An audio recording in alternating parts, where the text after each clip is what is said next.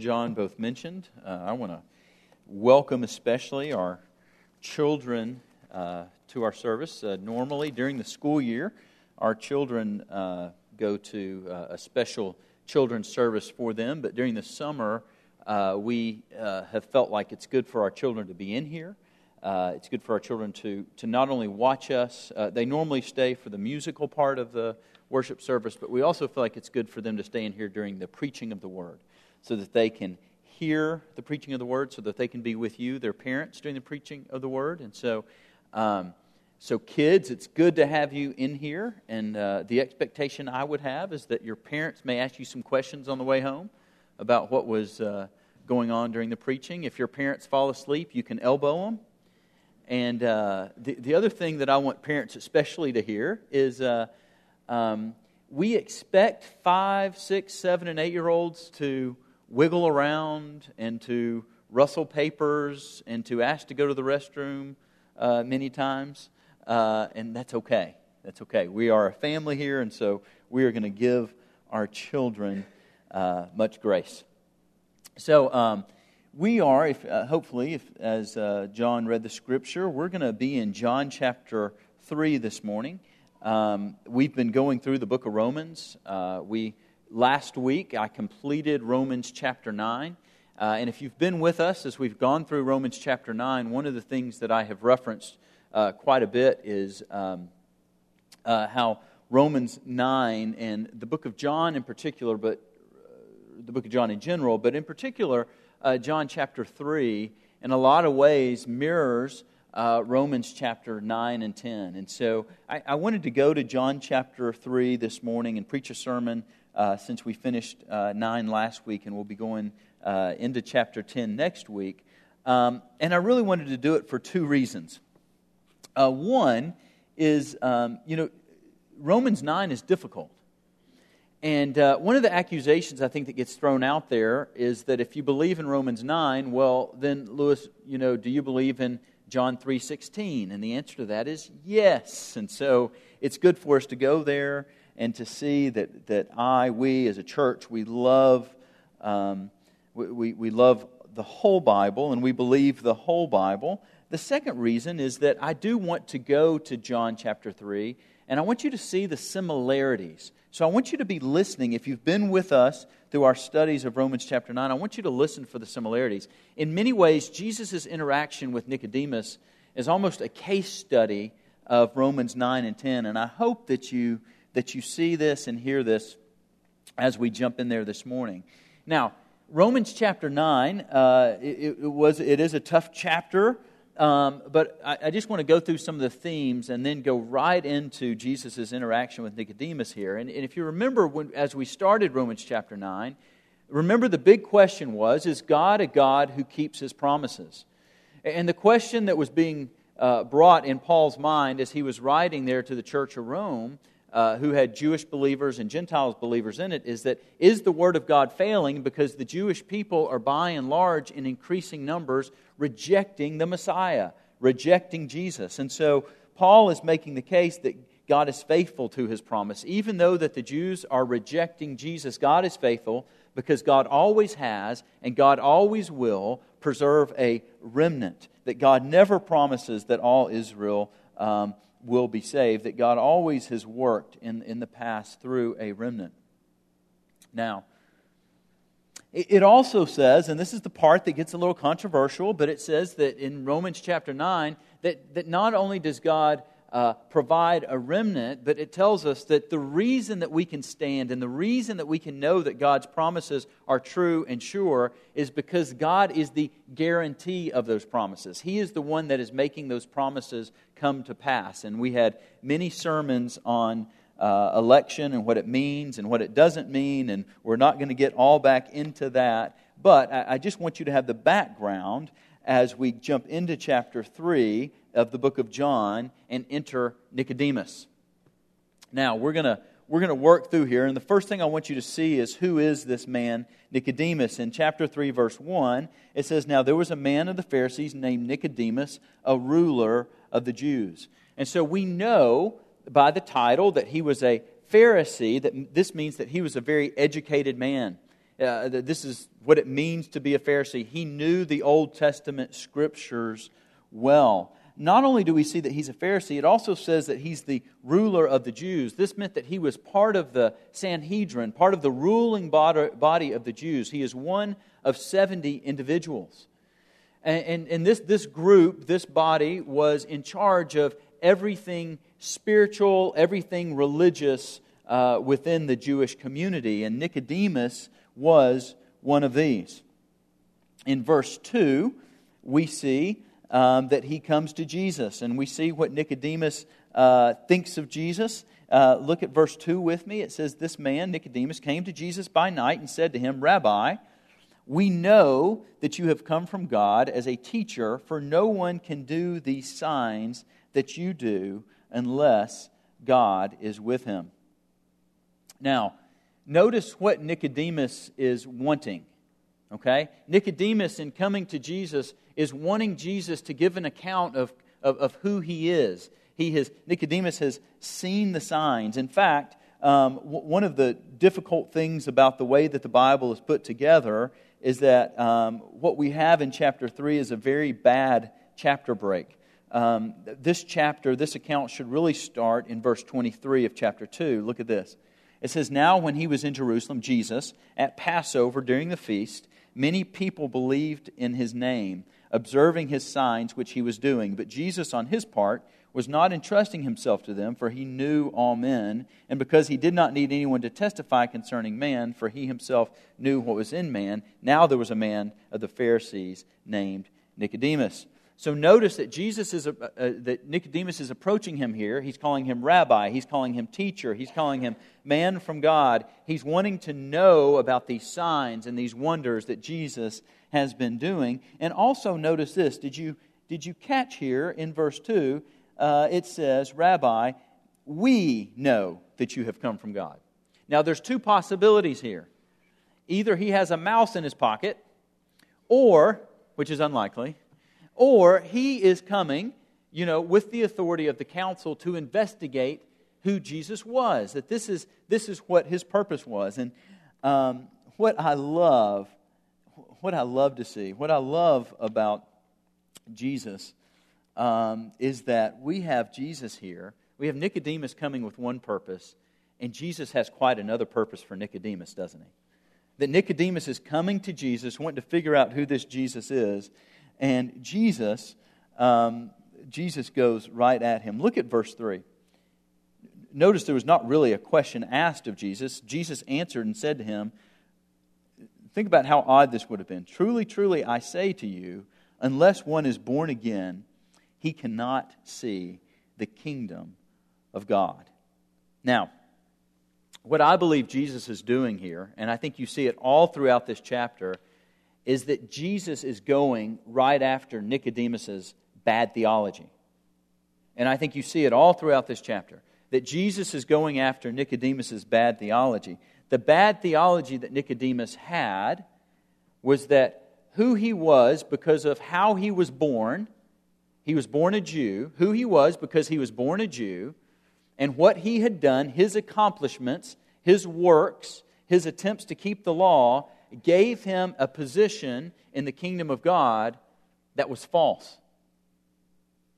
And so we have Nicodemus coming on a false pretense, and Jesus, in his wisdom, goes right after Nicodemus, goes right after his bad theology. Now, what I'm wanting you to hear this morning, remember in Romans chapter 9, what is Paul going after in Romans chapter 9?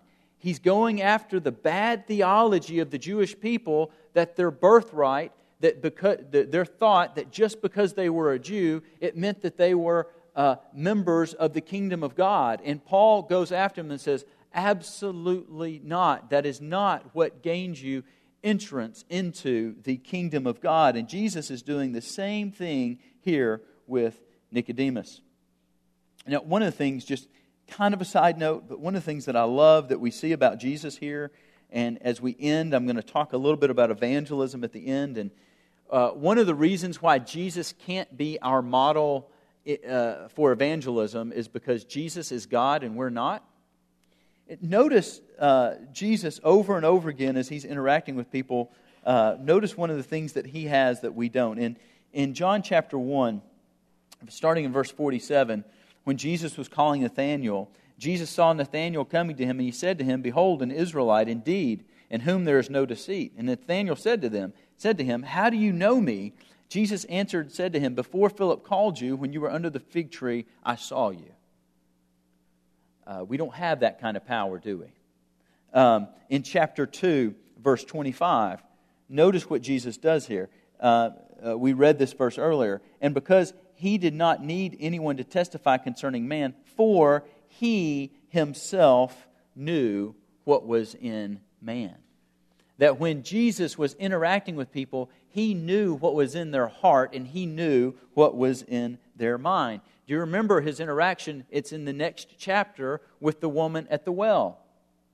Jesus had never met her before, but yet Jesus knew that she had had many husbands. He also knew where her thoughts were and what her need was and how to communicate that to her in a way where she would be awakened and to see Jesus for who He was. And so we have Jesus doing this same thing with Nicodemus. And He's going right after this bad theology.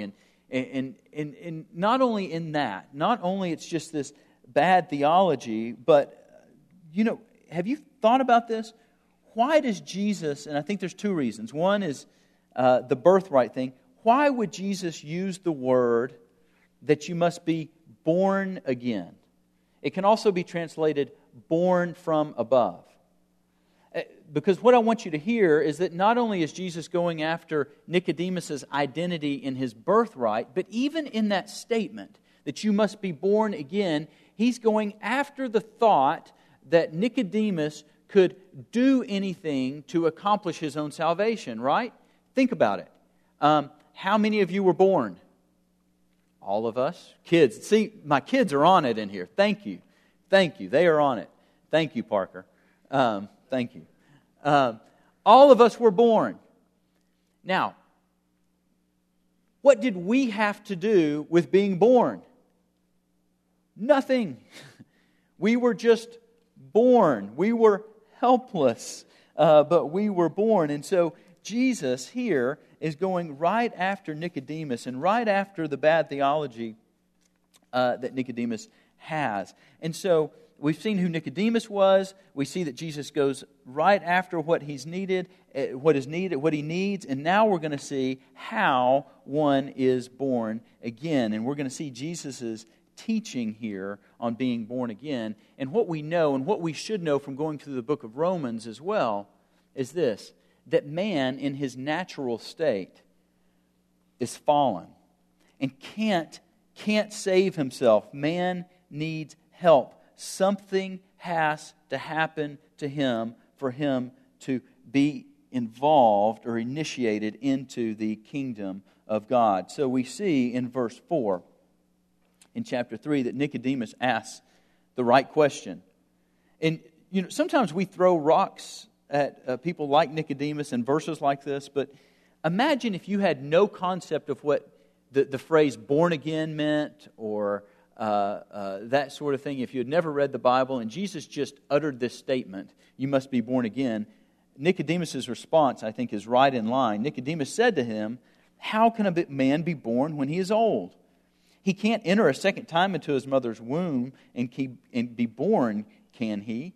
And so we see that this is just astounding talk. And Jesus answers him in verse 5 and says that there's two things that are needed to be born again.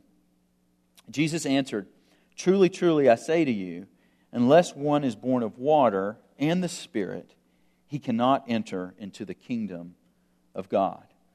And so what we see, what is needed to be born again is to be born of water and to be born of Spirit. Now, if we had time and if we were going through the book of John, we would pause here quite a bit of time and talk about what does Jesus mean when He says that you must be born of water. And there have been many misconceptions, and so I'm just going to real quickly get to the chase, and then we're going to, I want to show you where I think Jesus again comes back to this idea of being born of water. But I think it's pretty clear from studying John, the book of John, and the Bible as a whole, that when Jesus is talking here about being born of water, He's talking about repentance. He's talking about repentance. He's talking about repentance and being washed clean. What we see is these parallels in this chapter, in this dialogue with Nicodemus. And what Jesus does is He says you must be born of water and you must be born of Spirit. He talks quite a bit about what it means to be born of the Spirit. And I think in verses like John 3:16 and John 3:21, He tells us what it means to be born of water. And so we know John 3:16, right? Hopefully. For God so loved the world, He gave His only begotten Son, that whosoever believes in Him shall not perish, but have eternal life. And then in verse 21, but he who practices the truth comes to the light, so that his deeds may be manifested as having been wrought by God. And he's contrasting that there by saying those who have not been born again, those who have not been washed, they don't come into the light because their deeds are evil and they want them to be hidden. What is the reason why we would expose our deeds, our sinful deeds, to an almighty, holy, righteous God, except that we know that as a believer, when we come into His presence, when we confess our sins to Him, what does He do? He washes them away. He washes them away. So I think when Jesus talks here about water, He's talking about repentance. Where I want to spend some time is what is meant by the Spirit. That in order to be born again, you must be born of the Spirit. Let's look at verse 6, because Jesus gives us an answer of what this means. In verse 6, He says, that which is born of flesh is flesh, and that which is born of Spirit is spirit. And so what we see is that Jesus is talking about a spiritual birth and not a physical birth. And so Jesus tells Nicodemus that he must have a new heart to be born again. And we know that human nature has been so mired by the fall that man's heart must be changed so that he can enter into the kingdom of God. Martin Luther has a great quote on this passage, and he says this, and it's packed so full. So I'll probably say it 2 times so that you can hear this and understand what Martin Luther is saying. He says, my doctrine concerning these verses is not of doing and of leaving undone. So it's not of anything that you do or of anything left undone or that you don't do. But, and I love this, but of being and becoming. So Martin Luther says, talking about these verses, it's not of something that you do or don't do, but it's based on who you are and who you are becoming. So that it's not a new work to be done, but the being new created. Not the living otherwise, but the being new born. What Luther is saying is that Nicodemus represented the best of the Pharisees, trying to work to earn their salvation by their own effort. But the gospel is about being born again, being something that God creates. God changes us. God makes us a new creature. And we see, so that's the first thing that Jesus tells us about what it is meant by being born of the Spirit. The second thing we see, and I have said in our studies in Romans 9, that looking at this passage in John 3, you need to be a meteorologist, jokingly. But we see next in verse 7 and 8, do not be amazed that I said to you, you must be born again. The wind blows where it wishes, and you hear the sound of it. But you don't know where it comes from or where it's going. So it is of everyone who is born of the Spirit. Now, what you've got to know here is that in Greek, this is interesting. In Greek, the same word used for spirit is the same word used for wind and the same word used for breath. That's the connotation of it. And so what Jesus is doing with Nicodemus is that there's a little word play here. That he's interchanging this, the Spirit is like the wind. And what he tells us, notice what he tells us about the wind in verse 8, is that it blows where it will. Now, how do we translate that other than this? That the wind is free to do as it wishes. What Jesus is telling Nicodemus is, Nicodemus, you can't control the wind. You don't know where it comes from or where it's going. You see and you hear its effects, but you can't control it. So it is with the Spirit, that we see and we hear the effects of the Holy Spirit, but we can't control it. It is a work. The Holy Spirit comes and blows and does as it wishes, being part of the Trinity. It doesn't do anything apart from what God would have it to do. But notice the imagery here of what Jesus is telling Nicodemus. In order to be born again, you must be born of Spirit, which is like the wind that comes in and it blows and it does as it wishes. And what you should be reminded of, is that we saw this same thing in Romans chapter 9. Where in Romans chapter 9, it's talking about that God is the one who regenerates man, who chooses man. We saw this in Romans chapter 9. We saw this exact same doctrine. And hold on, because it gets even better than this. So he says, so it is with the Spirit. And Nicodemus says, how can these things be? And then we have in verse 10, and I don't know if you've ever wondered why Jesus responded like this, but I want to help you out here, that Jesus responds in verse 10, are you a teacher of Israel and do not understand these things? Because I think most of us as Christians can read these verses and we don't understand what Jesus is trying to say, and so there must be more in this text than what we see. And the more in this text than what we see is the fact that Jesus is going right after Nicodemus and his education and is telling him, when Nicodemus, when I talk about the wind, it should bring something to your mind. And I think what Jesus was quoting here and was saying that should have brought to Nicodemus' mind was the prophecy in Ezekiel. And I want to read a couple of passages from Ezekiel to you. In chapter 11, verses 19 and 20. It says, and I will give them one heart.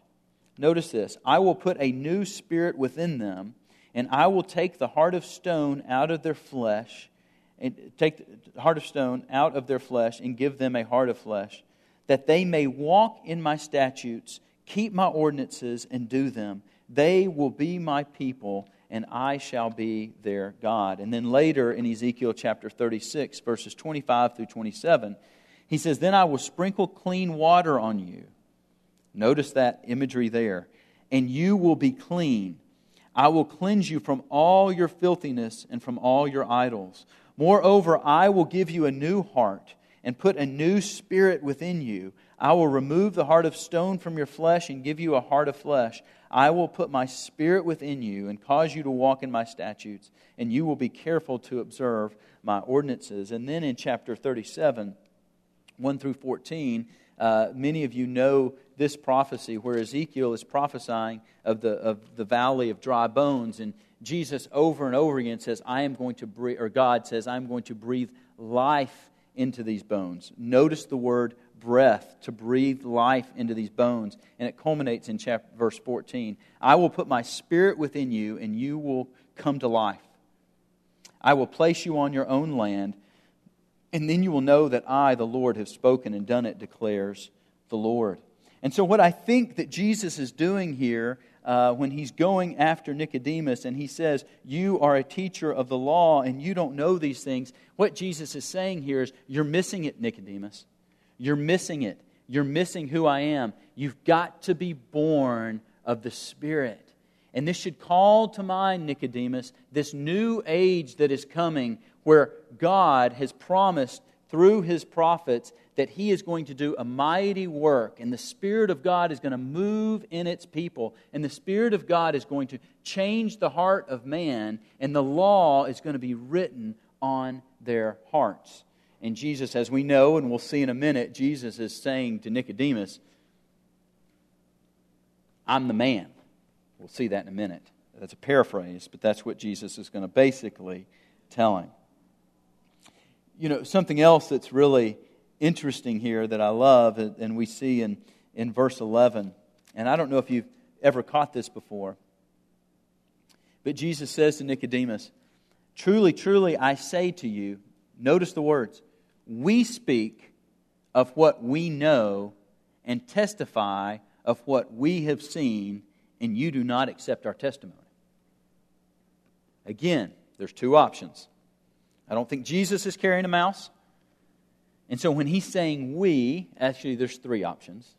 When he's saying we, that's either a reference to the Trinity, or what I think it is, I think it's a reference to Jesus and the prophets. That Jesus, in saying this, that Nicodemus, it should have called to mind exactly what Jesus was saying. And so when Jesus says, we speak, Jesus is saying, the prophets and I are speaking to you this, Nicodemus, the kingdom of God. Notice the other thing. Jesus uses the language kingdom of God over and over in this passage, in this scripture. The kingdom of God is here. Very, very interesting. And so we see that Jesus is telling him here that you must be born again. And to be born again, there must be a work of the Spirit. The Spirit has to do something in you. Charles Hodge says this about this passage. There is no self-curative power in man. He will always go on reproducing himself. To become spiritual and fit for communion with God, nothing less is required than the entrance of the Spirit of God into our hearts. In one word, we must have that new birth of the Spirit, which our Lord twice described to Nicodemus. So, it doesn't stop there, though, does it? And so the second part of what I want you to see, and again, this should call to mind Romans 9 and 10 to you. The second part of what I want you to see, the second part of how to be born again. So we see that to be born again, you've got to be born of the water and the Spirit. And then we see the second part of how to be born again. And what Jesus tells Nicodemus on this front is, in order to be born again, the thing that you must do, Nicodemus, it has everything to do with what you do with me. And everything to do with what you do with Jesus. And if you notice at the end of chapter 9 last week, what did we address? We addressed the word stumbling block. That behold, I will lay a stumbling block. And here we see Jesus does the same thing with Nicodemus. Look at verses 14 and 15. As Moses lifted up the serpent in the wilderness, even so must the Son of Man be lifted up, so that whosoever believes in Him will have eternal life. And Jesus, what He is doing here is that He is predicting the cross. And something that is just kind of rattles home with me is Jesus is talking to Nicodemus, a member of the Sanhedrin here, a member of the Pharisees, this very group that will go after Jesus. And He's telling him that Nicodemus, you may not get this now, but there will be a time when I will be lifted up. I will be lifted up, and it's either going to be your salvation or it's going to be your stumbling block. So you Pharisee, you member of the Sanhedrin, you are going to either put me to death. When you look at that cross, you're either going to look at that cross and say, see what we've done, we're saving Israel from this heretic, or you're going to look upon that cross and say, behold, the Lamb of God who takes away the sin of the world.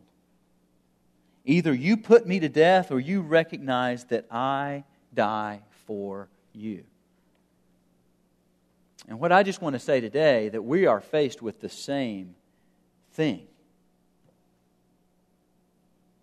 We know from Scripture that it is our sin that put Jesus on the cross. And so that when we look at the cross today, it's the same thing. Either we look at the cross and say, the world probably needed to be gotten rid of that man. Or we look at the cross as it meaning everything, because my sin was taken care of there. So what we see is that something must happen for this new birth to occur. Something must happen for Nicodemus to go from calling Jesus Rabbi, good teacher, to Savior. Something must happen. You must be born again. The Spirit must work. And it doesn't leave us there, but in verse 16 we see this. For God so loved the world that He gave His only begotten Son, that whosoever believes in Him shall not perish, but have eternal life. So notice, if you've been with us for a while as we've gone through the book of Romans, what do we say? That man is justified by what? Faith. What does John 3:16 tell us? Man is justified by faith. That the only response of man is to look to Christ and to believe in Him. Notice this also. And children, you can help me with this. God so, what's the next word? Loved the world. Isn't this the ultimate display, again, of God's mercy? Remember in Romans chapter 9, over and over and over, what we talk about is that what does man deserve? We all deserve hell. We all deserve to be separated from God. What does God do? Out of His love, God gives mercy. Look at verses 17 and 19.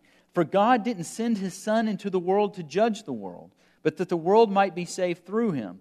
Notice why not. He who believes in Him is not judged. He who does not believe has been judged already, because he has not believed in the name of the only begotten Son. And so what you see, again in the book of John, and again what we saw in Romans, is that when Paul and when Jesus looks at humanity, He sees a fallen bunch of folks who are guilty, who are culpable, who are responsible for their sins, and who are separated from God.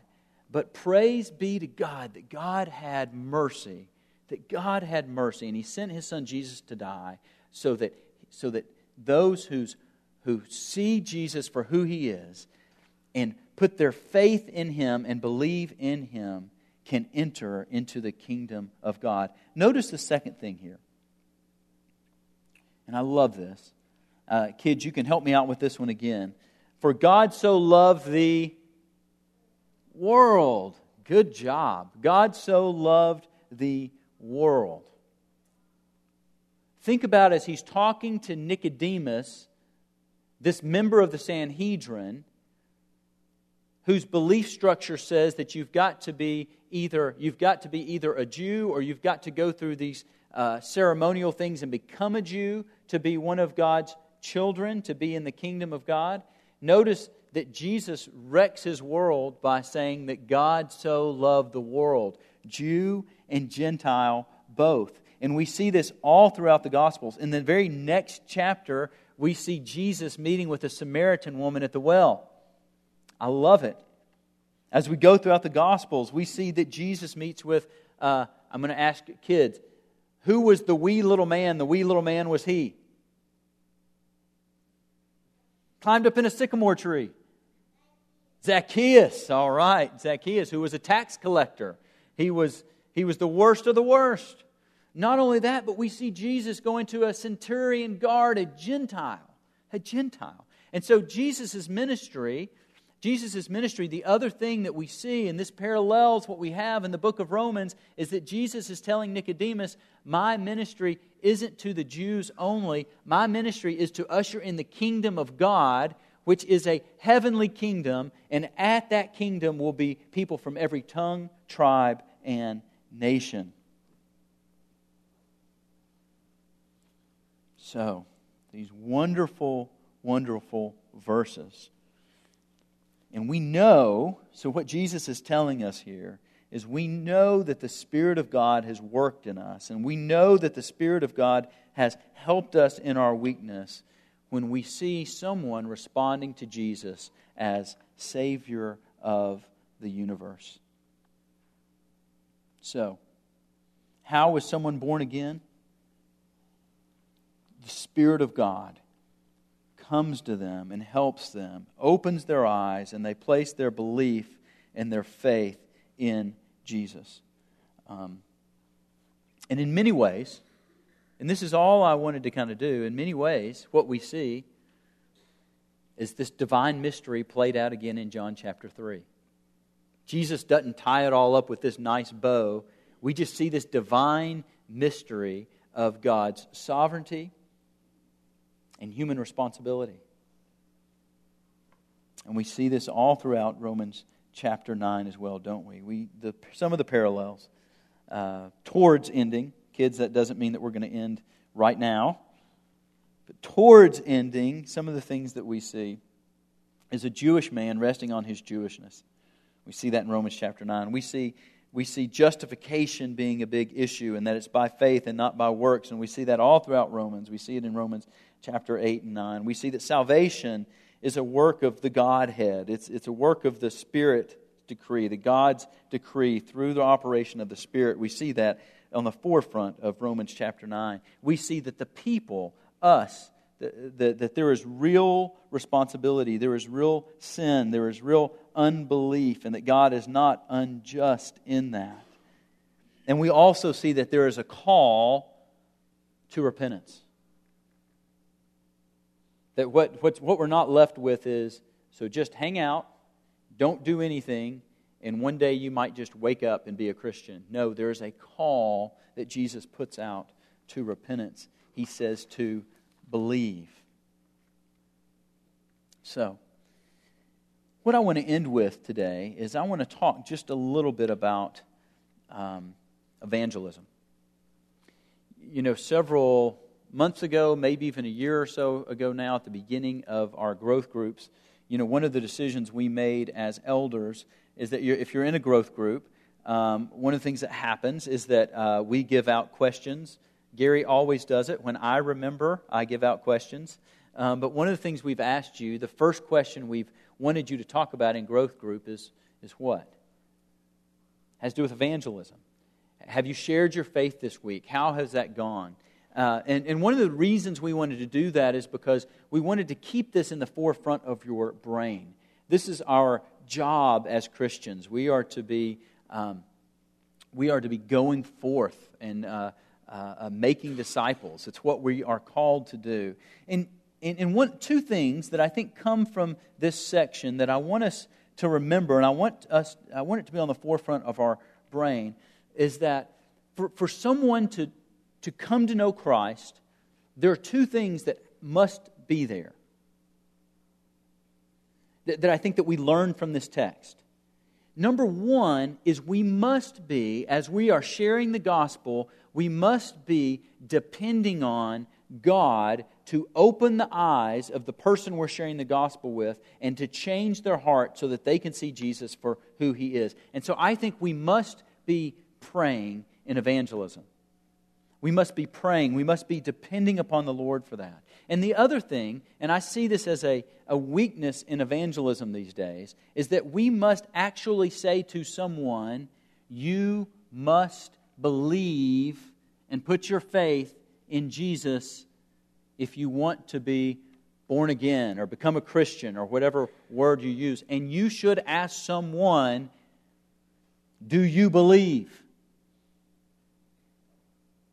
So much of evangelism that goes on these days is just a type of relational evangelism that never gets to the point.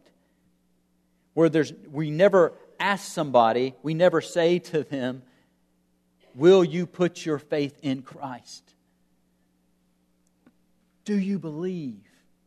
Do you want to make this commitment? However you want to say that. And I think we must take this to heart, and we must do this because it's biblical. It's what we've seen from the text. And this is not to sidestep. You know, many people are saved, and we could raise our hands in here. Many people are saved from very bad evangelism. Right? One of my favorite stories is a pastor who talks about when he was in high school, he led a friend to Christ, and it evolved a fire Jolly Rancher and hell. Was kind of his leaning into the gospel. Hey, that Jolly Rancher's hot. Do you want to spend eternity where it's hotter?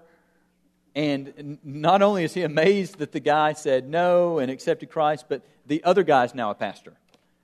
And despite the horrific theology, the horrific everything about that evangelistic episode, that God did something miraculous. And so I want you, don't buy 5 Jolly Ranchers and go to the mall.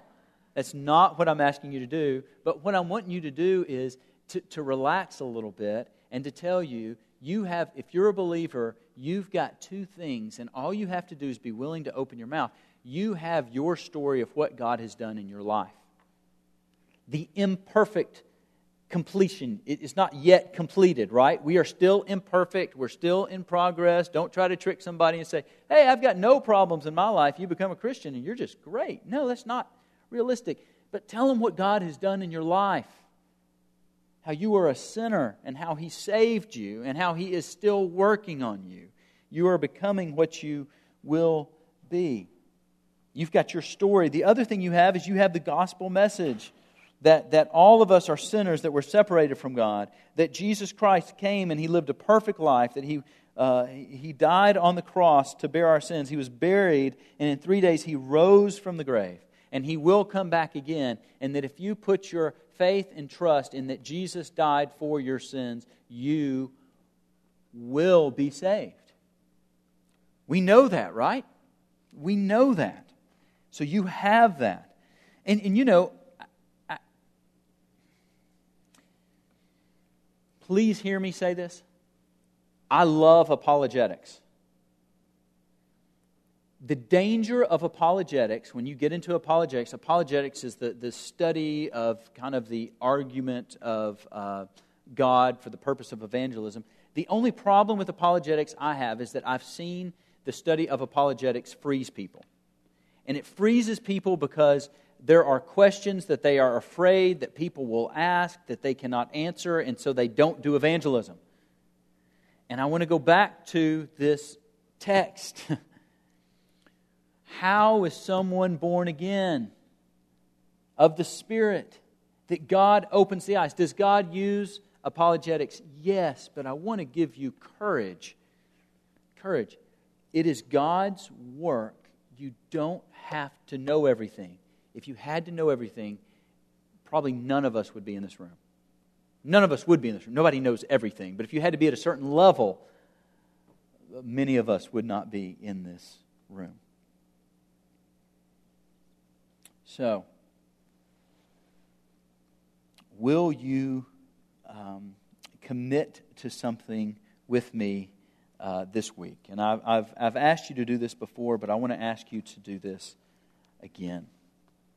And the goal in studying this and in seeing the parallels between the book of John and the book of Romans is to bring out these 2 elements that are so mysterious to us: God's sovereignty, God's election, and man's responsibility, and to encourage you in your boldness in evangelism. And so I just want to ask you to take a very small step this week. Can you begin to think of someone in your life this week, today, I want you to do it now, who doesn't know Jesus as their Savior? And the next thing that I want you to do is commit to pray for them. Commit to pray for them. Commit to pray that God would open their eyes and that they would see Jesus for who He is. And I would also ask you to commit to be available. Commit to be available, that if God gives you that opportunity for you to open your mouth and for you to tell them about what God has done in your life and tell them about the gospel message, there's no greater miracle that could happen. Let's pray. Heavenly Father, God, we thank You for Your word. God, we thank You for Your interaction with Nicodemus. God, we thank You that in this account, in John chapter 3, God, that we see this truth that You run all throughout Scripture that is beyond our comprehension, and that is Your work, the work of Your Spirit in regeneration, the work of your Spirit in saving sinners, and the call that we are to put forth to call people to believe. Our responsibility not only in going and proclaiming the good news, as we will hear over and over in Romans chapter 10, but also the responsibility of man to respond to the gospel message. So God, I pray that you would create a boldness in us, a boldness that's rooted in that we know who it is that saves sinners. And God, a boldness that knows what we're here for, and that's to spread your word, to be little evangelists. And God, I pray that we would take seriously the thought of praying for a lost loved one or a lost friend, and being willing to open our mouth and to share what God has done in our life. God, we thank you that you give us these opportunities. It's in your Son, Jesus' name we pray. Amen.